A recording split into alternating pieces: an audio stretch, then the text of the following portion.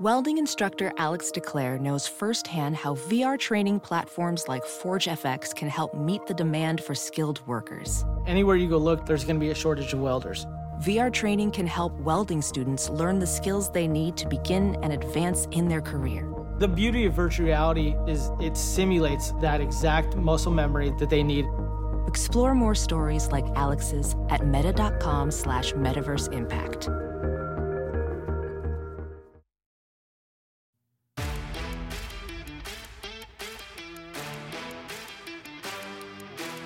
You're listening to the 23 Personnel Podcast, a Texas Tech athletics podcast where food and sports clash at the goal line. Here are your hosts, Spencer and Michael. All right, what is up, everybody? Welcome back to another episode of the 23 Personnel Podcast. This is your instant reaction to Texas Tech taking down BYU 85-78. I'm your host, Spencer, joined, as always, by Michael. Michael, what's up, man? Nice. Key lime victory LaCroix. That's what's up. How are you? Got a little Diet DP in my cup. If only it was like a Diet Coke or nice. something. No, it's good. I felt like Texas Tech was heading to, pun intended, taking to the woodshed again, like they were previously this week in Houston, but turned it around. 17-point deficit to win by 7. Yeah, it was at a 20. What a win! 23-point swing there in the second half. Well, you outscored them by 23. You came back. You were 13 down at the half. Then you win by whatever it was, 7. Down 16 at half. 16. There you go. That adds up to 23, which is a good number for us, as you know. It is. It's the 23 personnel conundrum equation. Yeah.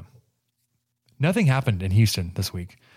Nah, we don't got to talk about that. But you are 4-1 in conference play. So let's talk about that. 4-1 in conference play, sitting alone. Well, I say that. I think Kansas State won, so not alone anymore. But you are atop the Big 12 standings in basketball as of 8:15 Saturday, January 20th. At 4-1, 15-3 overall record. It feels good, man. It feels a lot better than it did Wednesday night. That's for sure. Yeah. Houston, 3-2, a full game back. Yeah. Wouldn't know. They struggled a little bit today against UCF and offensively. UCF won sneaky 57-42. Yeah. UCF's they're earning their spot in the Big 12 pretty handily with being a team that doesn't have a great record, but a team that you still don't want to play. Now, Houston took care of business eventually, but only scored 57 points in the process, which is quite a bit lower than what they're usually capable of. But man, just to see the narrative, I felt like there was a narrative going into the Houston game of, oh, they lost 2 on the road. Or 2 in a row on the road. They're probably not that good. They're probably a little overrated. And then after that, everyone was like, "Oh, Houston's probably the best team Tech's going to play all season." Which is probably accurate. Incredible team. It could be, could be. But I just did see kind of like a very big pendulum swing of they're not that good to no. Actually, they are really good, and that's just how basketball goes sometimes. That's how basketball go. It's how it goes in the Big 12, man. Yes. Speaking of, okay, so I'm looking at the standings. 19th ranked TCU, 13th in the Big 12.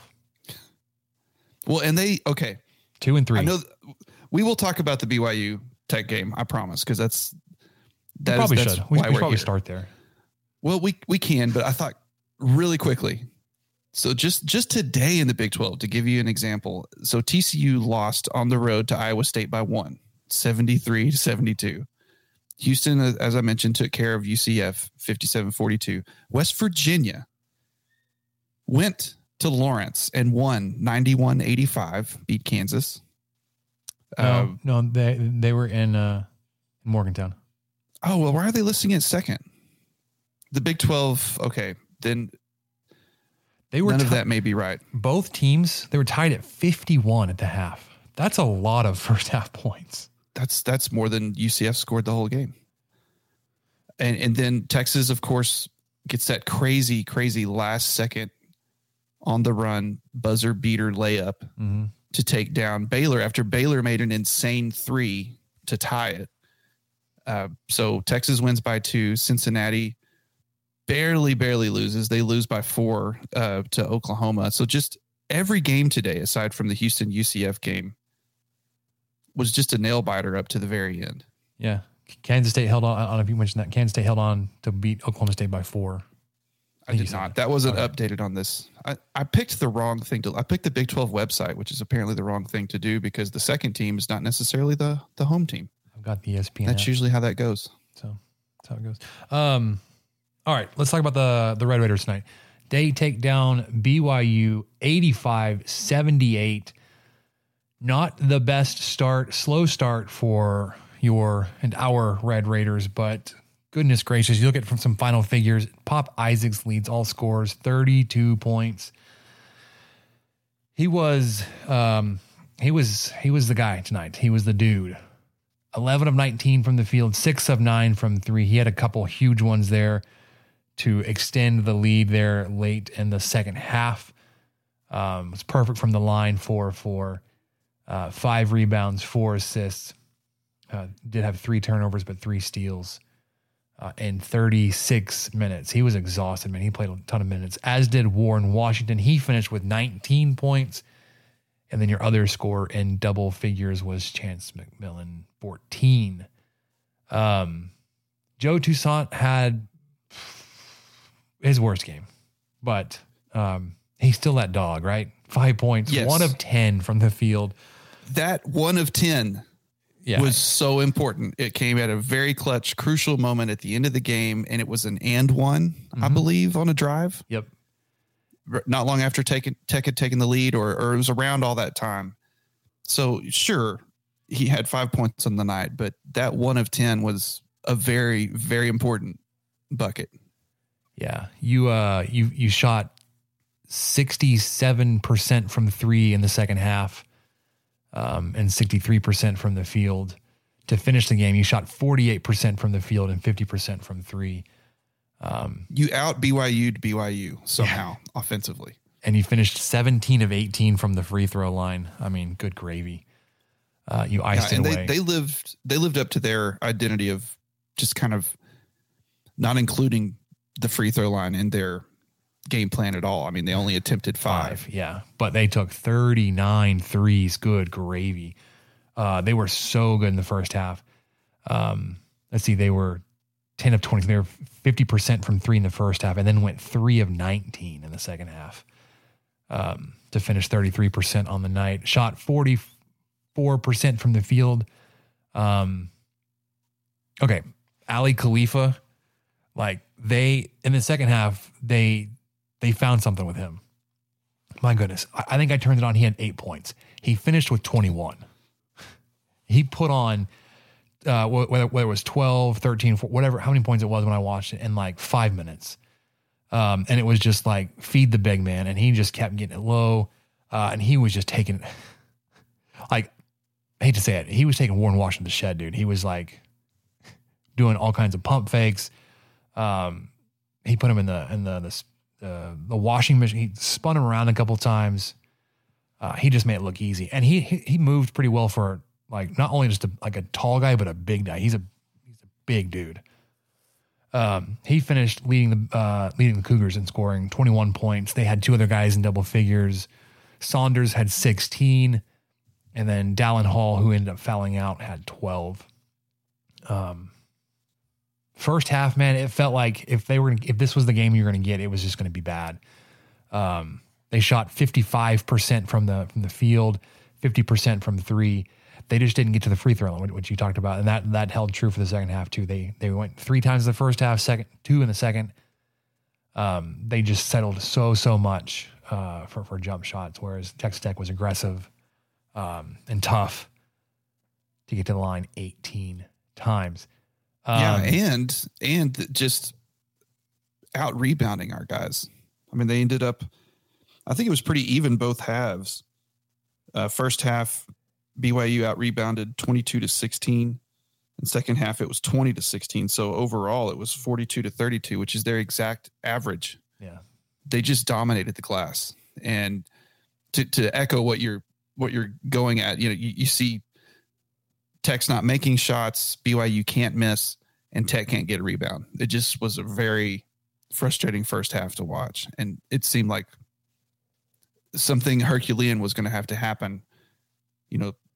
Pop Isaacs was going to have to go for 32 points or something for this to become. Hey, guess what? He did. Yeah. Some sort of even possibility of turning around. And you also forced 8 second half turnovers. It was 12 on the night for BYU. So that definitely played a big role in the comeback. 10 second half fouls, 5 of them. Dallin Hall got all 5 of his fouls there in the second half. They were like, we're going to go after Hall. And they did. They got him booted from the game after 34 minutes of play. But you took those 12 turnovers, turned them into 22 points. Texas Tech had only 6 turnovers, and BYU was only able to capitalize to make 4 of those points. They did with the rebounding advantage. BYU did have the second chance points, 18-7 advantage there. Pretty even points in the paint, 32 for both. Or it is even 32 for both teams. Whereas it was a 32-point advantage the other night for Houston. Yeah, you like to see the points in the paint kind of come back a little bit. You did see fast break points coming back. You had 12 tonight. I think you had 2 on Wednesday versus Houston. And man, BYU held the lead for 32 and a half minutes in that game.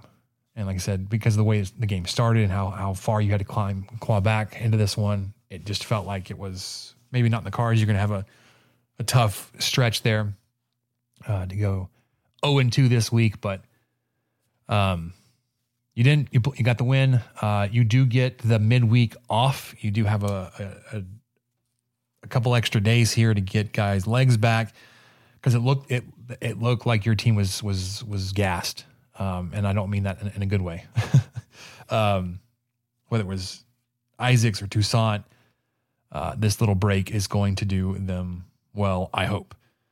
Because looking ahead, man, it does not get any easier. You're on the road next Saturday and the following Tuesday at Oklahoma, at TCU. So 2 more road games to finish out the month of January. But as of tonight, 85-78 winners. You're 4-1, man. And I can't overstate how great that is. The start here, I think it was tweeted out. Your 15-3 start, 4-1 in Big 12 play is your best start in something like 20 years.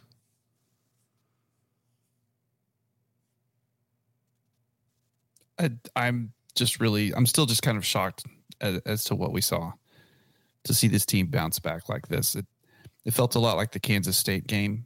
Mm-hmm. I mean, not a mirror copy, but pretty darn close. And then for them to be able to come out and still pull out what they were able to do, and for Isaacs to have the game he had, I don't think enough could be said for how much he battled and probably how much he's hurting tonight. I mean, he needs that week off as much as anybody, because there was I'm not commenting on officiating, but it was kind of just a tough game. They let the guys play quite a bit, and that's, hey, all right, that's how it's going to go. And I feel like he got the brunt of that quite often. Sometimes it was called, sometimes it wasn't. And I'm not saying it should have been called. It was just the nature of the game tonight. But just how McCaslin's getting these guys to buy in, and whatever he's magically saying at halftime of these games is working. So keep that going. The man, I was watching it with some friends tonight. We kept saying, oh man, McCaslin's only has 1 timeout left. And this was with like 6 minutes left in the game. Never had to use it. So I don't know. I kind of chalked that up into, well, that's pretty good coaching to not need to even use that at all. And then you look up and there's a minute left and he's still got it. And you think, oh, that's great. He can use it if he needs to. Didn't have to. So just a really well executed plan in the second half. I'd like to shout out Darian Williams a little bit for those 8 boards. He almost led the team in rebounds. Yep. As a guard. Well, maybe he's more of a forward, but as Fran likes to remind everybody, he's a very undersized power forward. There you go. The jury is still out. And shout out to Fran and the ESPN crew. Thanks for going to Evie Mae's today over in Wolforth. Delicious barbecue. Too bad they weren't able to make it over to Tom and Bingo's. Today was Tom and Bingo's last day. And for those of you hearing this the first time, I'm sorry. I should have told you all to sit down beforehand, but Tom and Bingo's will be no more after today. We'll have to have like a sad note to end on, but at least Texas episode. Tech won tonight. Yeah. Yeah. Man, I'm just going back to that timeout point you were making. We've talked about it so much already, and I hate to like just keep bringing it up, but like just how effective this coaching staff uses their timeouts, and not like how like, you know, he ended the game with a timeout, but just like when they call a timeout, it's like the perfect time. There were times in the first, I was like I expected a timeout to come, and it didn't. I was like, well, what's he doing? Like BYU is cooking here. Like, what are we doing? But and Gas, I trust, because this dude is a wizard when he calls for time. And having one in his back pocket there at the end, if he needed it. Yeah. Supremely confident. I was like, I like this. I like having one ready to go. I felt so good about it. I just kept thinking, man, this game's so close. He's going to have to burn that timeout before the last minute, and it may really affect it. And he's fine. Took it with him. Took it to the locker room for the celebration. Yeah. Yep. Obviously, like, love the game you got from Isaacs. You don't want him to have to go 32 points every night. You want to see more from Toussaint, but he's been such a, like, he carried the team earlier. Like, he's had his moment. Want to see him get his legs back under him. Like I said, those 5 points were crucial. That free throw, no, the field goal he hit to get that first free throw and then to get the next two were just huge, man. His 5 points, lowest out of everybody outside of Lamar Washington, who played 6 minutes. But still, I mean, it's just a thing of beauty. I love watching him play. I don't love how much he tries to get the call. You know, he's driving, throws his head back a lot. Like he got one though. He did. He got a pretty good. I think that was at the front end of the 1-and-1 he missed. But yeah, I remember coming straight off, immediately coming across half court. Yeah, and I thought, ooh, he sold that. His neck probably hurts from how much he sold that, but he sure got it. That may have been Hall's fifth. It might have been. Probably fans of opposing teams probably hate Joe Toussaint for that. Like I said, I love the grittiness of him and what he brings, and he's still able to contribute so much to this team, even when he goes 1 for 10 from the field. Would love to see that come back. Walton, like those 2 threes he hit were just massive. I mean, I love this team. Like, there's nobody on the team I was like, man, we really could use more out of this guy. We're like, really need this guy to step up. Like, the guys that are playing, like, obviously you want to see more, from your starting guys when they're in there. Lamar Washington, like, you want to see more minutes, because it was a very heavy rotation of your starting 5 plus Chance McMillan, who had 32 minutes. Joe Toussaint played 26. Kerr Walton played 25. And then Lamar Washington only had 6 minutes. So it was a very 6-man heavy rotation there. And then Robert Jennings played 3. Would love to see that kind of even out a little bit, spread out, but it's hard to disagree with the results. As I mean, you win a game like this with how the roster was managed, how the bench was managed. It's like, you do you, man. Yes, right. So we will we'll wrap up there, Michael. Unless you got anything else to add about this game besides it's just winning feels better than losing. Oh, so much better. Yeah. And I can't wait for the next couple of matchups. And this league is intense. It's nuts, man. So we talked about how you wrap up January on the road at Oklahoma, on the road at TCU. February, you've got 8 games. Home versus Cincinnati, in Waco, home versus UCF, home versus Kansas, at Iowa State, home versus TCU, at UCF, home versus Texas. My goodness. Yeah. The UCF games, they worry me a lot more now than they did 2 or 3 weeks ago.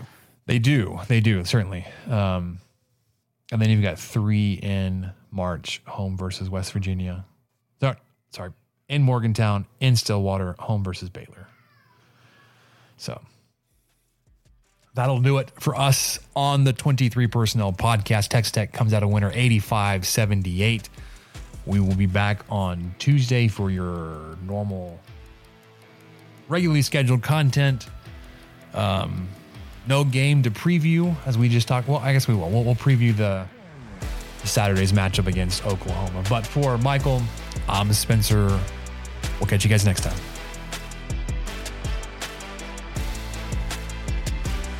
Thank you for listening to the 23 Personnel Podcast. Help us out by subscribing, rating the show, and leaving a review. Follow us on Twitter at 23 Personnel, Spencer at PuntSuck, and Michael at Michael_LBK. Be sure to catch the next episode. And until then, guns up and let the tortillas fly.